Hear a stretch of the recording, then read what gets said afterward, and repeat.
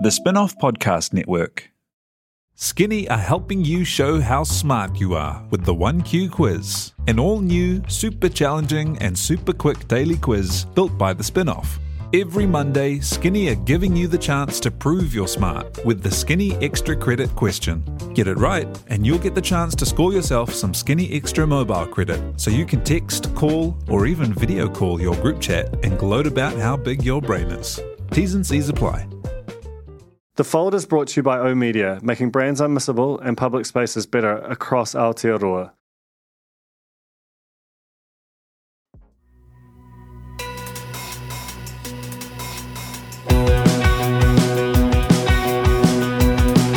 Nau mai hoki mai kia The Fold, e mihi nei, ko Duncan Grieve tōku ingoa. My guest today is Brodie Kane, who maybe the most famous person to ever be on this podcast, certainly up there. She has worked on 7 Sharp, on Breakfast, on Fair Go. She came second on Dancing with the Stars recently, and we touch on that. She's basically been a fixture in some of our most popular and enduring television shows for a long period of time. And yet, the reason I'm here to talk to her is not about any of that, really. It's about the fact that she, 2 years ago, founded Brodie Kane Media, which is, it's a few different things. It's a vehicle for her as a speaker and her social media presence. But the core of it is a nascent podcast network, which is sort of headlined by The Girls in Uninterrupted, her flagship podcast, and actually one of the biggest by numbers in the country.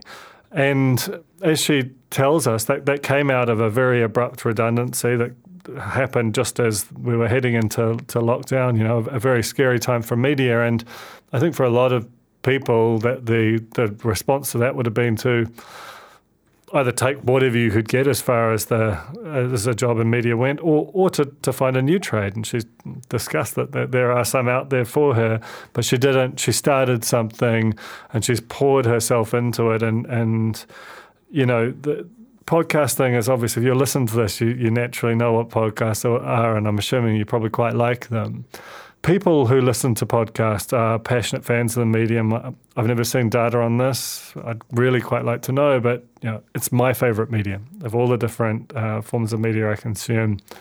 Maybe touch and go with newsletters, but I'd say podcast would edge it because of the intimacy, because of it just feels like it's you and the host. And Brodie clearly feels that way too.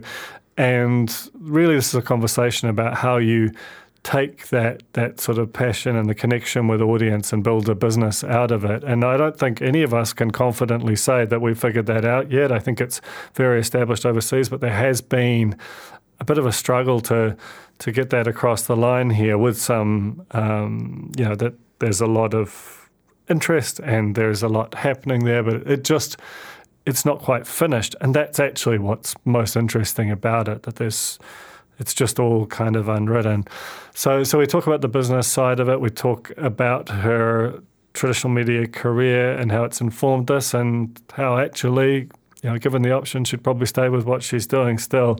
I just really, really like her as a public media figure. She feels, I'm not surprised that she succeeded in podcasting, because she is very unfiltered, and she's sort of a natural and instinctive operator in a space that, public figures on her level are often, quite deliberate and relatively closed off in terms of how they sort of share themselves. But she's always been very available, and you saw that in the way that she talked about her abortion in the aftermath of Roe v. Wade, for example. And that, I think, has largely driven her success, and is why Brodie Kane Media, I think, has a real shot at becoming one of the emblematic independent podcast providers in this country.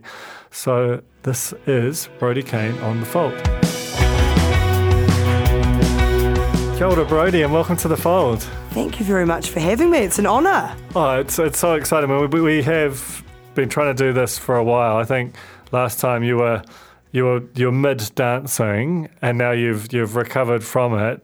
I'm curious, because you're effectively like an endurance athlete, like just along with everything else.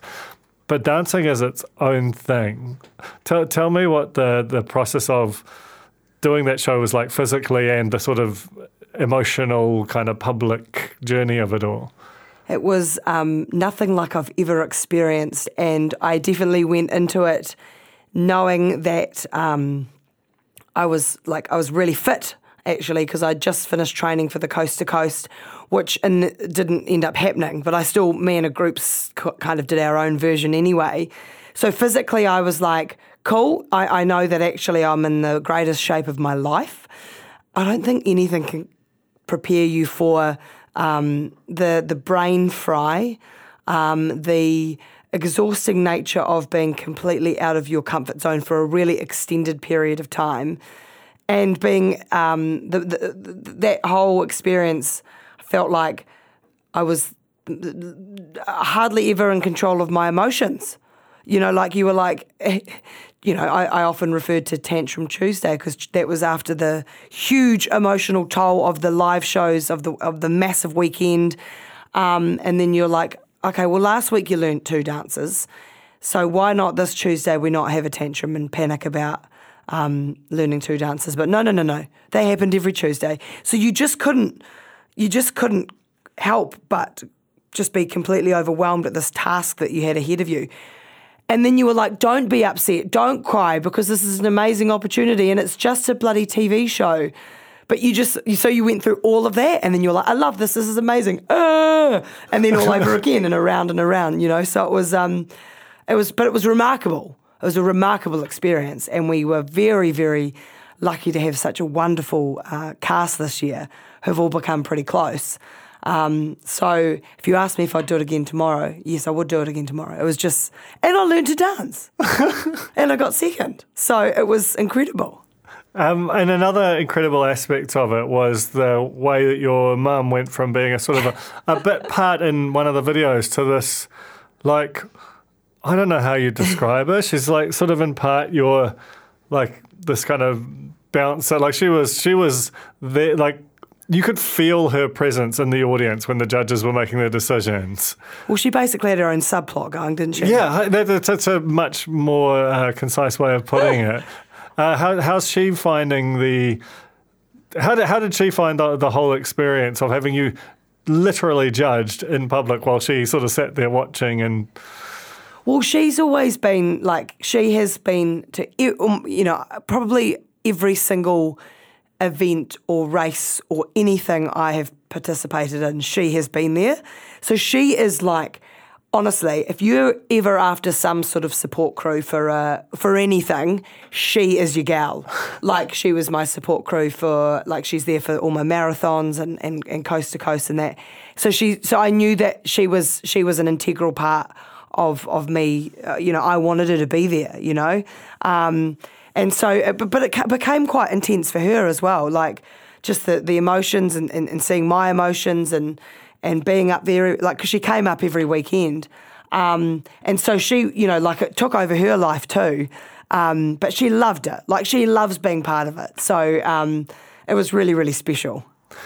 So the thing that's interesting to me is, Dancing with the Stars is now achieved. There must be some invisible marker that when a show becomes kind of iconic in the New Zealand context, but it's hardly the only one that you've been an integral part of. Like, actually earlier this morning, I had Jack Tame on the show. You've been on Breakfast with him, but also on Q&A in another capacity. You've been on Fair Go. You've been on 7 Sharp. Like, you had this, and you're still young as hell. Like, you've been basically part of all these kind of big pieces of the New Zealand media furniture, including hosting broadcast radio. And yet we're not really here to talk about any of that. We're here to talk about you having started your own thing, which most of our celebrities get up each day, and they could do that, and they don't. But you did. Why? Well, actually, the first part of it, I didn't really have a choice because I was made redundant, and I so obviously I worked at TVNZ for 6 years, and I experienced all those great shows that you mentioned, and then got the opportunity to host a breakfast radio show in Christchurch, and it was quite an interesting decision. And it was like, am I going to leave Auckland and am I going to leave TVNZ? And I really got to a position where I was like, I love radio and I love the longevity that you can have in a radio career. and, and so I thought, I will go and do this. And it was on the Hits radio station, and down there they were really looking to grow the audience. And so I was like, you know, people often talk about whether it's a step forward or a sideways step. And I kind of think you've got to just ignore the noise around that. But for me, I was like, well, that's quite a great challenge. I thought, well, I'm home around my family. And I negotiated what I thought was like a great deal. So I was like, all right, well, let's go and give it a crack. And so I was very happy and very settled and enjoying that and working hard. And then we got made redundant so remarkably out of the blue, just on this one day. I mean, we always used to joke, I know that Australian radio can be a lot more ruthless, but we always joke about people getting the white envelope. Literally, you have a bad lot of ratings in Australia and you get past the white envelope. I don't know how true that is. But we turned up to this meeting in the morning after a show and it was like, is that the white envelope? What? And it was that's brutal. Yeah. Like, especially given that you had made this decision to go that way from a path that was going very well, thanks. Yeah.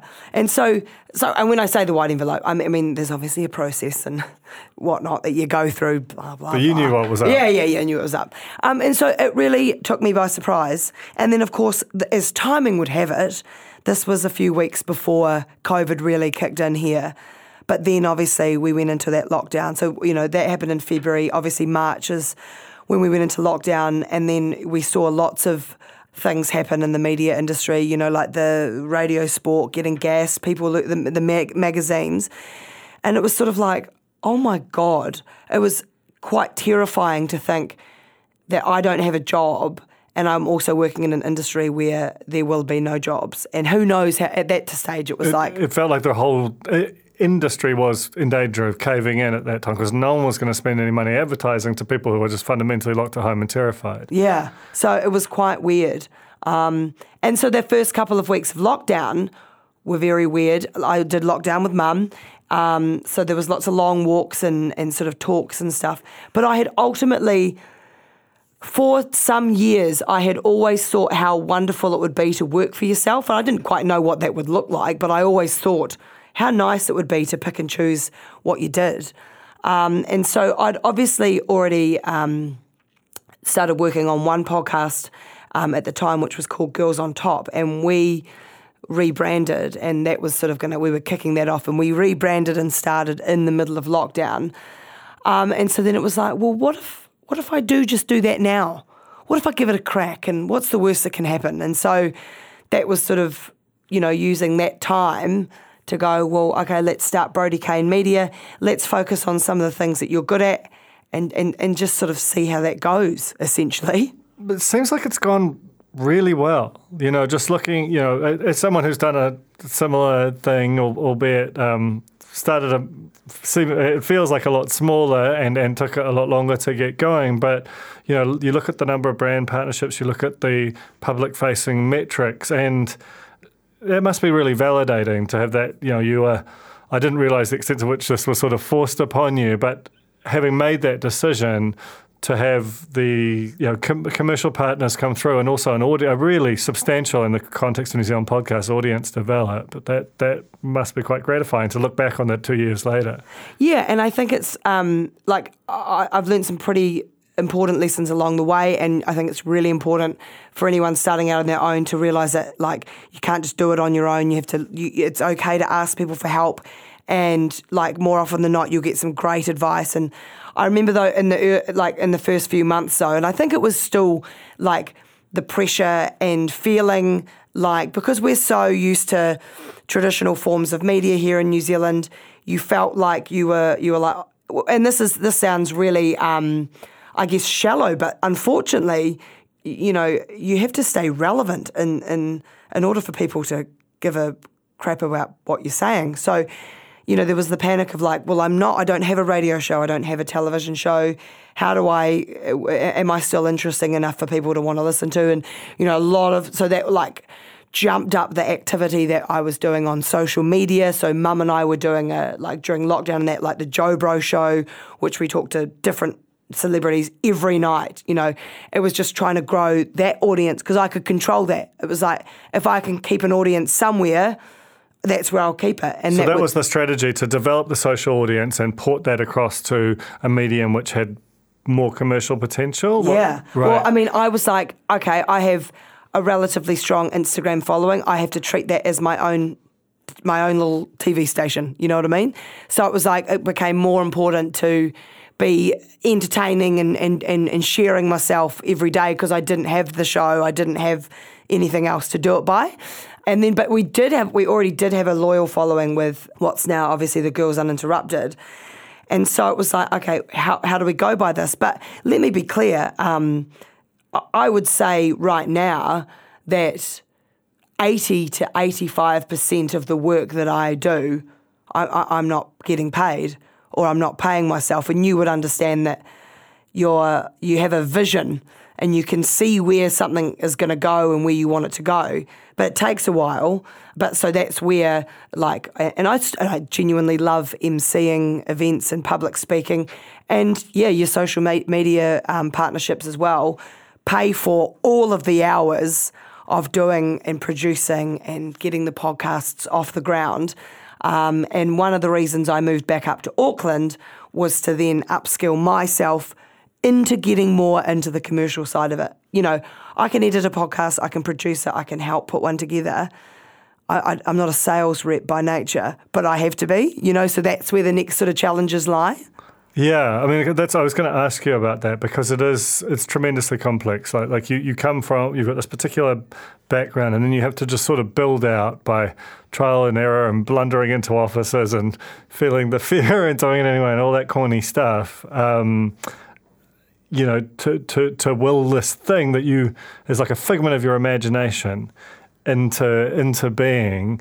How are you finding that other aspect of it, like beyond the stuff that you know very well how to do, the stuff that you're just absolutely figuring out on the fly? Well, in some ways it's quite fun because I think particularly in New Zealand as well, it is still relatively, we're like in the overall scheme of things, New Zealand's still quite fresh, I guess, in the podcast space. It's really kicking off now because everyone wants a podcast. So it's great to be at that advantage, and so I feel like there's a plus to it because New Zealand, I think, will always be a unique market, and we don't necessarily always operate like overseas. So we can kind of make things up as we go along. And I actually said that I spoke at a podcast panel thing this morning with my agent had organised, and I said we've got a really unique opportunity here in New Zealand whereby we don't have to do everything like they do in America and put thousands of ads on a podcast. We can sort of create our own rules, but we need you guys to come along with us now and take us seriously. And the reason that is true is because if you look at listenerships of podcasts, it's huge, and the level of engagement is so much more in terms of the people that are listening. So I feel like where it is right now is at a tipping point because, if you think about television, radio and print, people are used to how they've paid for their advertising and know what they're getting and have done so for years. It's dipping the toes into something that's new. So you're trying to take them along with you, and it's really exciting. Am I still learning? Yes. Have I got, I'm about to sort of step into a different kind of realm of advertising, and I'm like, okay, and I'm just giving everything a crack, and we'll just see how that goes. And that's I think that's where we all are on some level. One of the reasons I wanted to speak to you was because, Jane and Tahir and myself have been sort of really working on the Spin-Off Podcast Network, had similar qualities. We knew we had audience for some of our existing properties.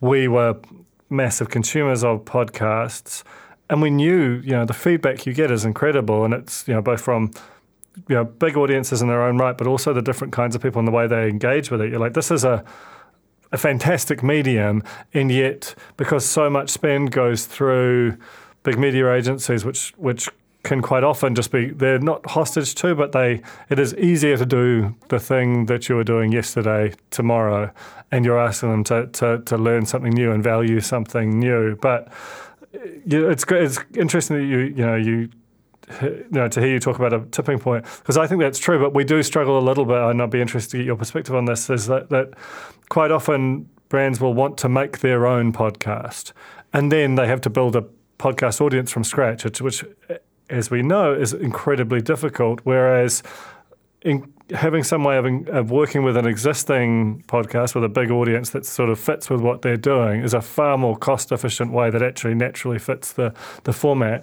What has been your experience of partnering with organisations in that podcast space? Yeah, well, as I sort of alluded to before, it's the very fashionable item at the moment. And the reality is, anyone can buy a microphone and start a podcast, which is a good thing and a bad thing. Yeah. You know what I mean? Barriers to entry, right, quite low. And I think that I think it is great, but they're hard work, and so I think I'm definitely seeing a correlation to, like, I guess the influencer space sort of morphing into the podcast space. And you know what? That's fine. Let that be that. Let that be that. But what I think happens is there tends to be this kind of turn your nose up at that kind of at these, because it's new and people don't know enough and it's not traditional. So I feel like sometimes we get a bit like that with things.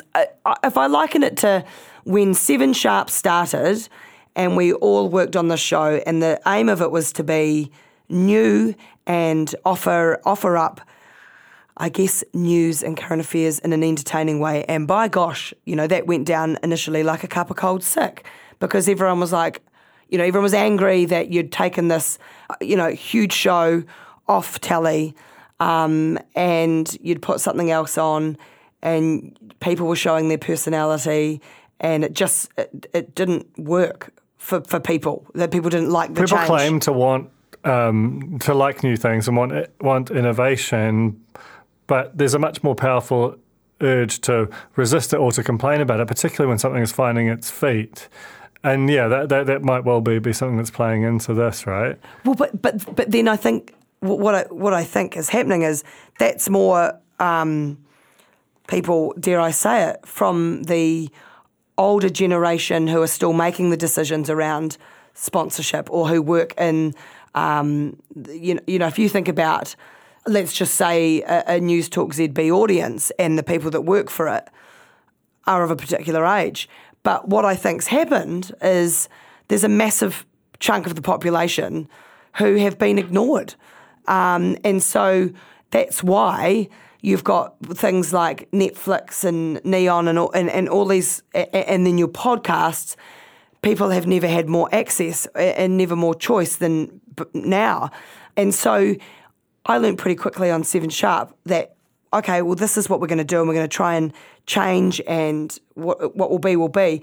If you don't catch up or keep up with change, you're going to get left behind. And I actually genuinely think that. And I feel like there is often an attitude of snobbery to things like change. Now, I'll give you an example of what I really struggle with, but I'm like, if I don't keep trying, I won't keep up. And that's TikTok. So I look at TikTok and I'm still like, some days it just hurts my soul, my creative soul. But other days I'm like, well, actually, if I set up a Girls Uninterrupted TikTok page and we can put up funny little TikToks, that's a really easy way to try and grow new audience. So it can work for you. So it's like trying to realise that things are evolving and moving very, very quickly. And if you don't change with them, you will get left behind. So I feel like I'm hoping that in the podcast space, people are realising that actually it is a valid space. It's a very wonderful form of medium, and that it's here to stay, So jump on, Couldn't agree more. Transparently, for transparently self-interested reasons, but also because I genuinely believe in this format. It's probably the one that I listen to, probably the media that I consume the most and enjoy the most. I think that's true of a lot more people than we give it credit for. The Fold is brought to you by O Media, making brands unmissable and public spaces better across Aotearoa, with over 4,000 out-of-home advertising sites nationwide across both street furniture and retail centres. I'm super grateful to O Media for enabling us to make unmissable connections with Kiwis.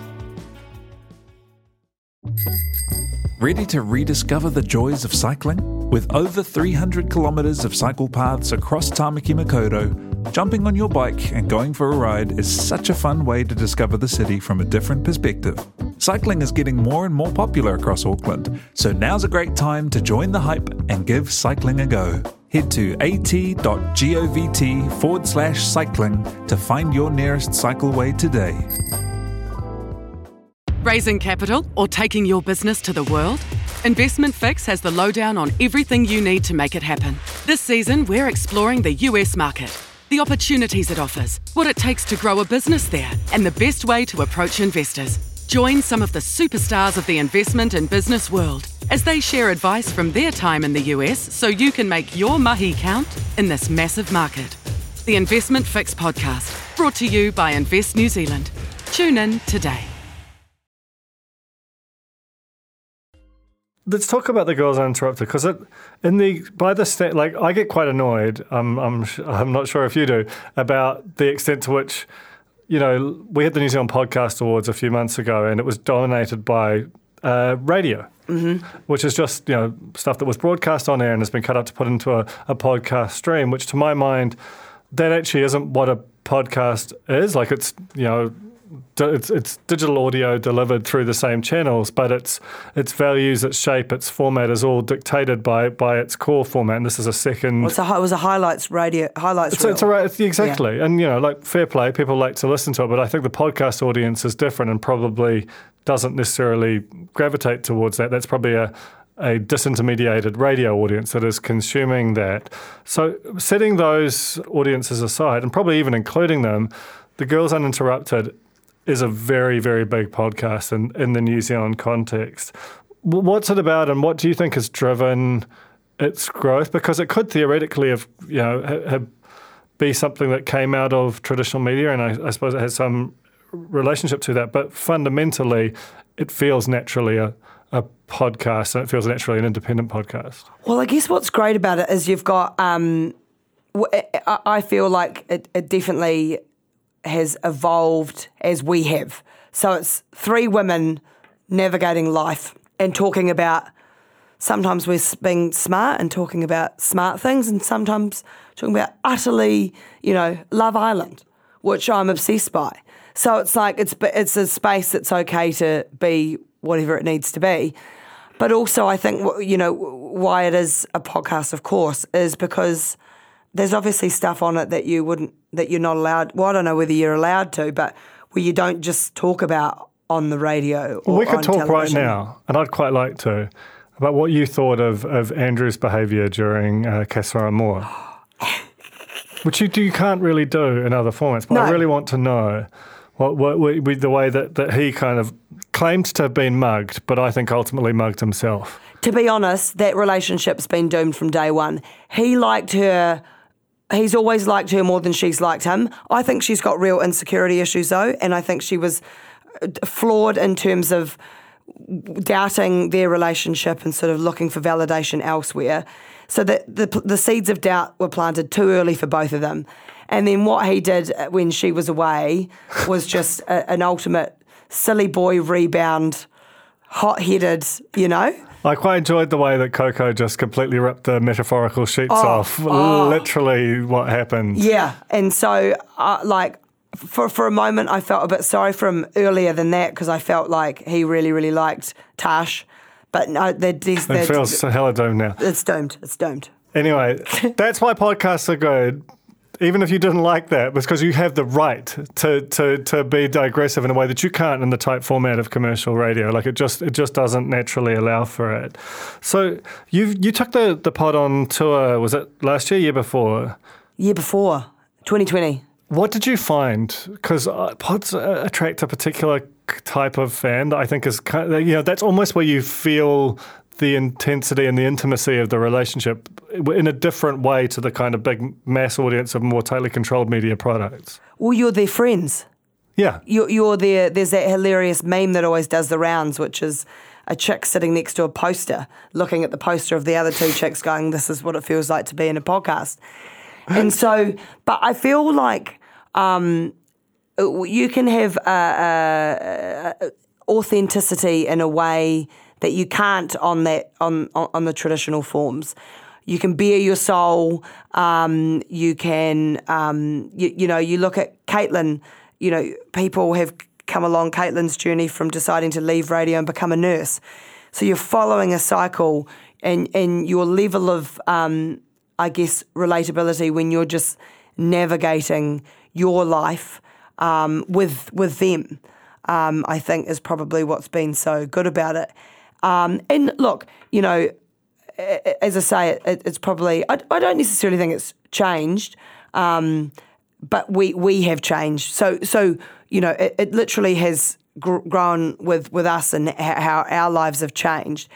But, I feel like you meet, on that tour, you meet a whole bunch of people who adore being part of a community with you. And I feel like we never underestimate a group getting together as well and having the same, goals and aspirations, or even just, being together is a really, really powerful thing. And so we had a few girls that were like, I don't have anyone to go with. It's like, come along. Like, that's how you'll meet new friends. So it's this, as cliche as it sounds, it is actually a community, and you trust them. So it's a more intimate space where you actually trust them. So, we've actually talked about it a couple of times now, but, when the last time I did it was actually last week. We've talked about, like hemorrhoids. And you're like, oh gosh, are we going to go there? It's so, is there anything we leave at home? And it's like, no, not really. But then you'll get, we got 5 or 6 messages just saying, thank you, thank you. Like, when you ever have anything like that, you always feel like gross and yuck, but you girls normalising it is amazing, So it is, you've got to remember that is the simplicity of it is actually probably the best part of it. I mean, that to me is also a big part of what has made you this quite singular presence in our media, because I think, if we think about the media as we grew up with, the notion of the celebrity was a particular type of person. They were very well controlled. They said the right thing in the right place, or even if they were a bit outrageous, it was in a very kind of controlled way. And I think about the way that you were on Dancing, or that the way that you responded to the abortion protest. There seems to be that you just try and be an authentic self, and I think that's probably what has made people gravitate towards you, because you feel qualitatively different to a more controlled and kind of airbrushed celebrity. And that again lends itself to podcasting as a medium, because there isn't really anywhere to hide in it, or it succeeds much more if the audience feel like they can relate to the vision of you that you present.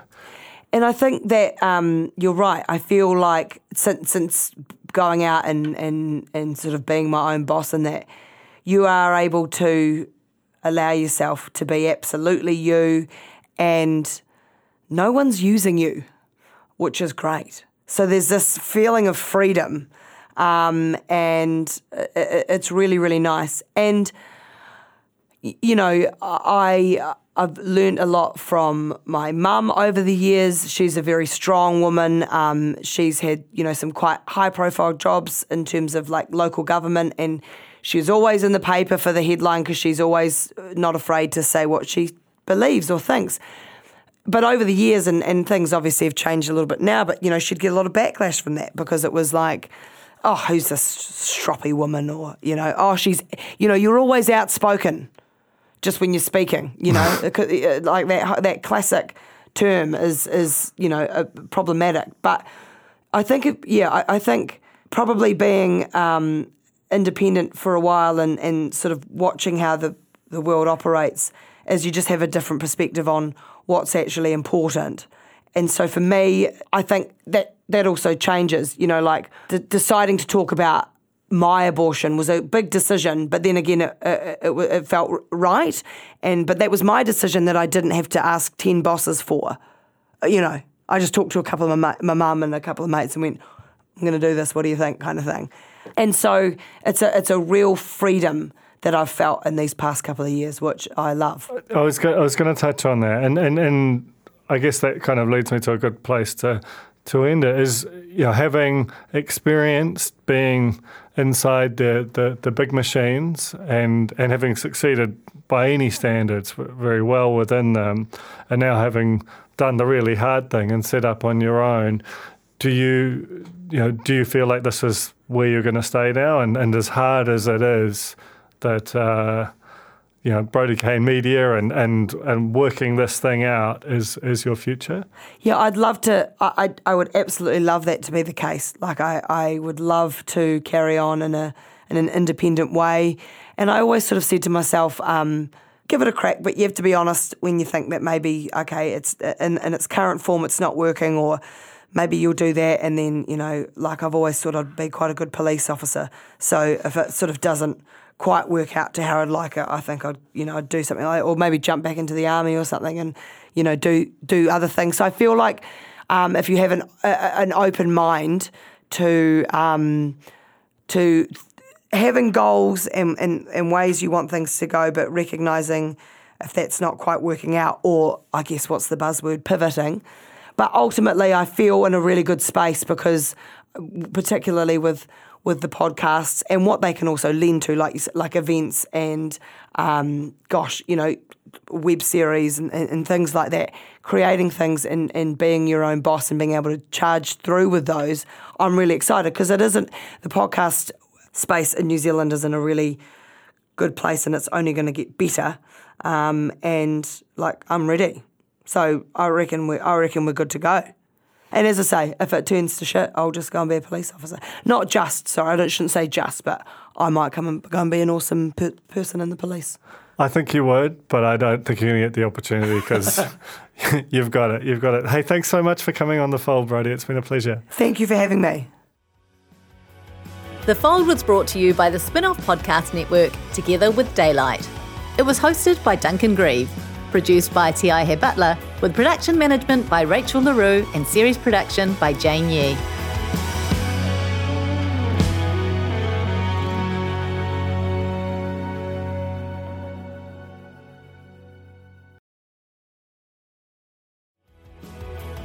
That was The Fold, brought to you by our partners at oOh!media, making brands unmissable and public spaces better across Aotearoa. Huge thanks to oOh!media for sponsoring this episode of The Fold and enabling us to make unmissable connections with Kiwis.